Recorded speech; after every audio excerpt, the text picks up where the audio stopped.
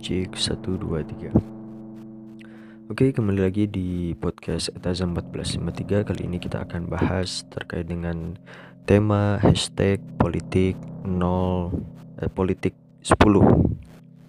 Kita akan bahas terkait dengan judul Kabut Asap dan Darurat Kapitalisme di Indonesia. Oke, kawan-kawan, terkait dengan judul Kabut Asap dan Darurat Kapitalisme di Indonesia, kita pertama menyaksikan bahwa masalah kabut asap ini adalah masalah yang luar biasa, extraordinary mistake, masalah yang luar biasa. Kita sudah melihat bahwa kabut asap ini dimulai mulai sepanjang Sumatera, kemudian ada juga di Kalimantan, sepanjang Kalimantan, dan juga sampai pada asapnya itu sampai kepada luar Indonesia, ke Malaysia dan sebagainya. Sebetulnya kasus kabut asap ini itu bukan hanya pada akhir-akhir belakangan ini, akan tapi soal kabut asap ini sebenarnya adalah masalah yang juga cukup lama ada. Kita bisa melihat pada tahun 2004 gitu, bahwa kabut asap ini sudah dimulai dari tahun 2004 dan disebabkan karena pembakaran hutan. Ada namanya deforestasi. Jadi pembakaran hutan atau penghancuran hutan secara besar-besaran tuh. Menggunakan apa? Menggunakan burning the forest gitu. Jadi membakar hutan secara besar. Orang mungkin mengatakan bahwa itu tidak dibakar, tapi dalam kondisi kemarau, kondisi kering gitu. Tetapi kita sudah menyaksikan bahwa koran-koran tahun 2014 sejak jauh hari terkait dengan bencana asap ini itu tidak disebabkan oleh faktor kemarau, tetapi lebih kepada kesengajaan dari oknum untuk menghancurkan hutan itu dengan cara memburningnya, memberikan api fire itu untuk membakar hutan itu. Makanya ada istilah deforestasi, jadi penghancuran hutan secara sengaja. Nah, ini suatu hal yang menjadi fakta bahwa ada kesengajaan di dalam pembakaran hutan itu. Kemudian efek dari pembakaran hutan itu adalah asap. Nah, kemudian apa yang menjadi masalah mendasar di situ? Menjadi masalah mendasar itu adalah bahwa mengapa itu dibakar, terutama secara sengaja. Ada apa gitu? Itu saja ini hitung-hitung masalah modal gitu. Tujuan dari pembakaran itu adalah menghasilkan lahan baru, menghasilkan sebuah produk baru. Apa produknya? Kita bisa lihat apa yang terjadi setelah pembakaran. Akan muncul berbagai macam produk dari kehutanan dan sebagainya.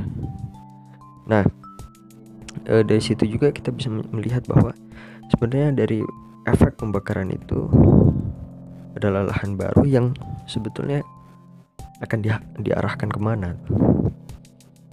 Nah, cara pembakaran itu juga adalah cara yang sebetulnya lebih murah gitu. Ini dibuktikan dengan berbagai macam data dan sebagainya gitu. Kalau tanya kepada orang-orang ahli lingkungan dan sebagainya, ya memang untuk cara membakarnya, cara menghancurkannya, cara mengelola hutan itu adalah memang dengan cara pembakaran gitu, supaya mendapatkan lahan secara cepat gitu. Jadi instanisasi atau proses menginstankan di dalam pembakaran itulah yang menjadi sebab daripada pembakaran hutan itu yang mesti dilakukan. Nah, arahnya kemana? Ya tentu saja lahan baru gitu, lahan baru yang dibuat dengan cara instan, cepat dan murah. Jadi perlu digarisbawahi cepat dan murah. Nah, cepat dan murah itu apa? Bakar. Nah, itu soalnya. Nah, karena itulah kita harus memahami secara detail bahwa kenapa itu dibakar, arahnya kemana, dan juga mengapa menginginkan murah seperti itu gitu, tidak berpikir masalah lingkungan. Nah, inilah sebab dari darurat kapitalisme di Indonesia gitu, bahwa ada keanehan dari awal bahwa lahan-lahan itu untuk diapakan itu tidak ada kejelasan gitu. Untuk apa lahan itu dibuat, dihancurkan pepohonannya, kemudian dibuat lahan baru gitu. Apa kejelasannya, itu perlu didetailkan seperti itu. Nah, kemudian yang paling sadis adalah membakar hutan secara cepat dan luas, ya murah, secara mudah, secara cepat dan juga murah. Apa? Mengapa seperti itu? Gitu. Tentu saja ini adalah low cost gitu. Jadi cost yang rendah untuk menghasilkan high impact atau implikasi yang sangat besar gitu, yang sangat tinggi. High modal, high cashback gitu. Jadi uang kembali secara tinggi dan cepat gitu. Jadi fast and high cashback. Uang kembali secara cepat dan juga tinggi. Itu sebabnya. Jadi bagaimana cara membakar hutan dengan dengan cost yang rendah tapi menghasilkan hasil atau tujuan yang tinggi dan juga besar dan juga cepat. Itu adalah semangat kapitalisme yang justru merugikan Indonesia. Beberapa orang mungkin mendapatkan hasilnya gitu, mendapatkan mendapatkan keuntungannya gitu. Akan tapi coba hitung berapa paru-paru yang menjadi rusak akibat asap. Berapa banyak orang yang menderita penyakit paru-paru. Berapa orang yang akhirnya mengeluarkan uang untuk mengobati paru-parunya, mengobati tubuhnya yang mengonsumsi asap terlalu banyak tuh. Coba bayangkan, itu adalah sebuah kezaliman yang begitu luar biasa, sebuah tindakan yang sangat menyakitkan hati masyarakat, dan itu adalah bentuk dari ketidakadilan yang ada di negeri ini akibat kapitalisme. Nah, soal darurat kapitalisme, kita melihat bahwa mengapa ini darurat gitu, karena ini sudah terjadi 2014 dan 2019 gitu. Jadi 5 tahun periode rejim ini terus menghasilkan kabut asap tuh. Nah, ini kerugian yang luar biasa bagi Indonesia, bagi rakyat Indonesia, bahwa kapitalisme sebagai corong dari masalah ini, karena dia adalah paham yang digunakan untuk mengeraup keuntungan sebesar-besarnya dengan cost semurah-murahnya dan menggunakan segala cara, menghalalkan segala cara. Itulah kapitalisme itu. Tidak ada etika lingkungan, tidak ada tata cara untuk bagaimana supaya orang lain bisa hidup tenang, bisa hidup bahagia. Tidak ada cara seperti itu. Itulah kapitalisme.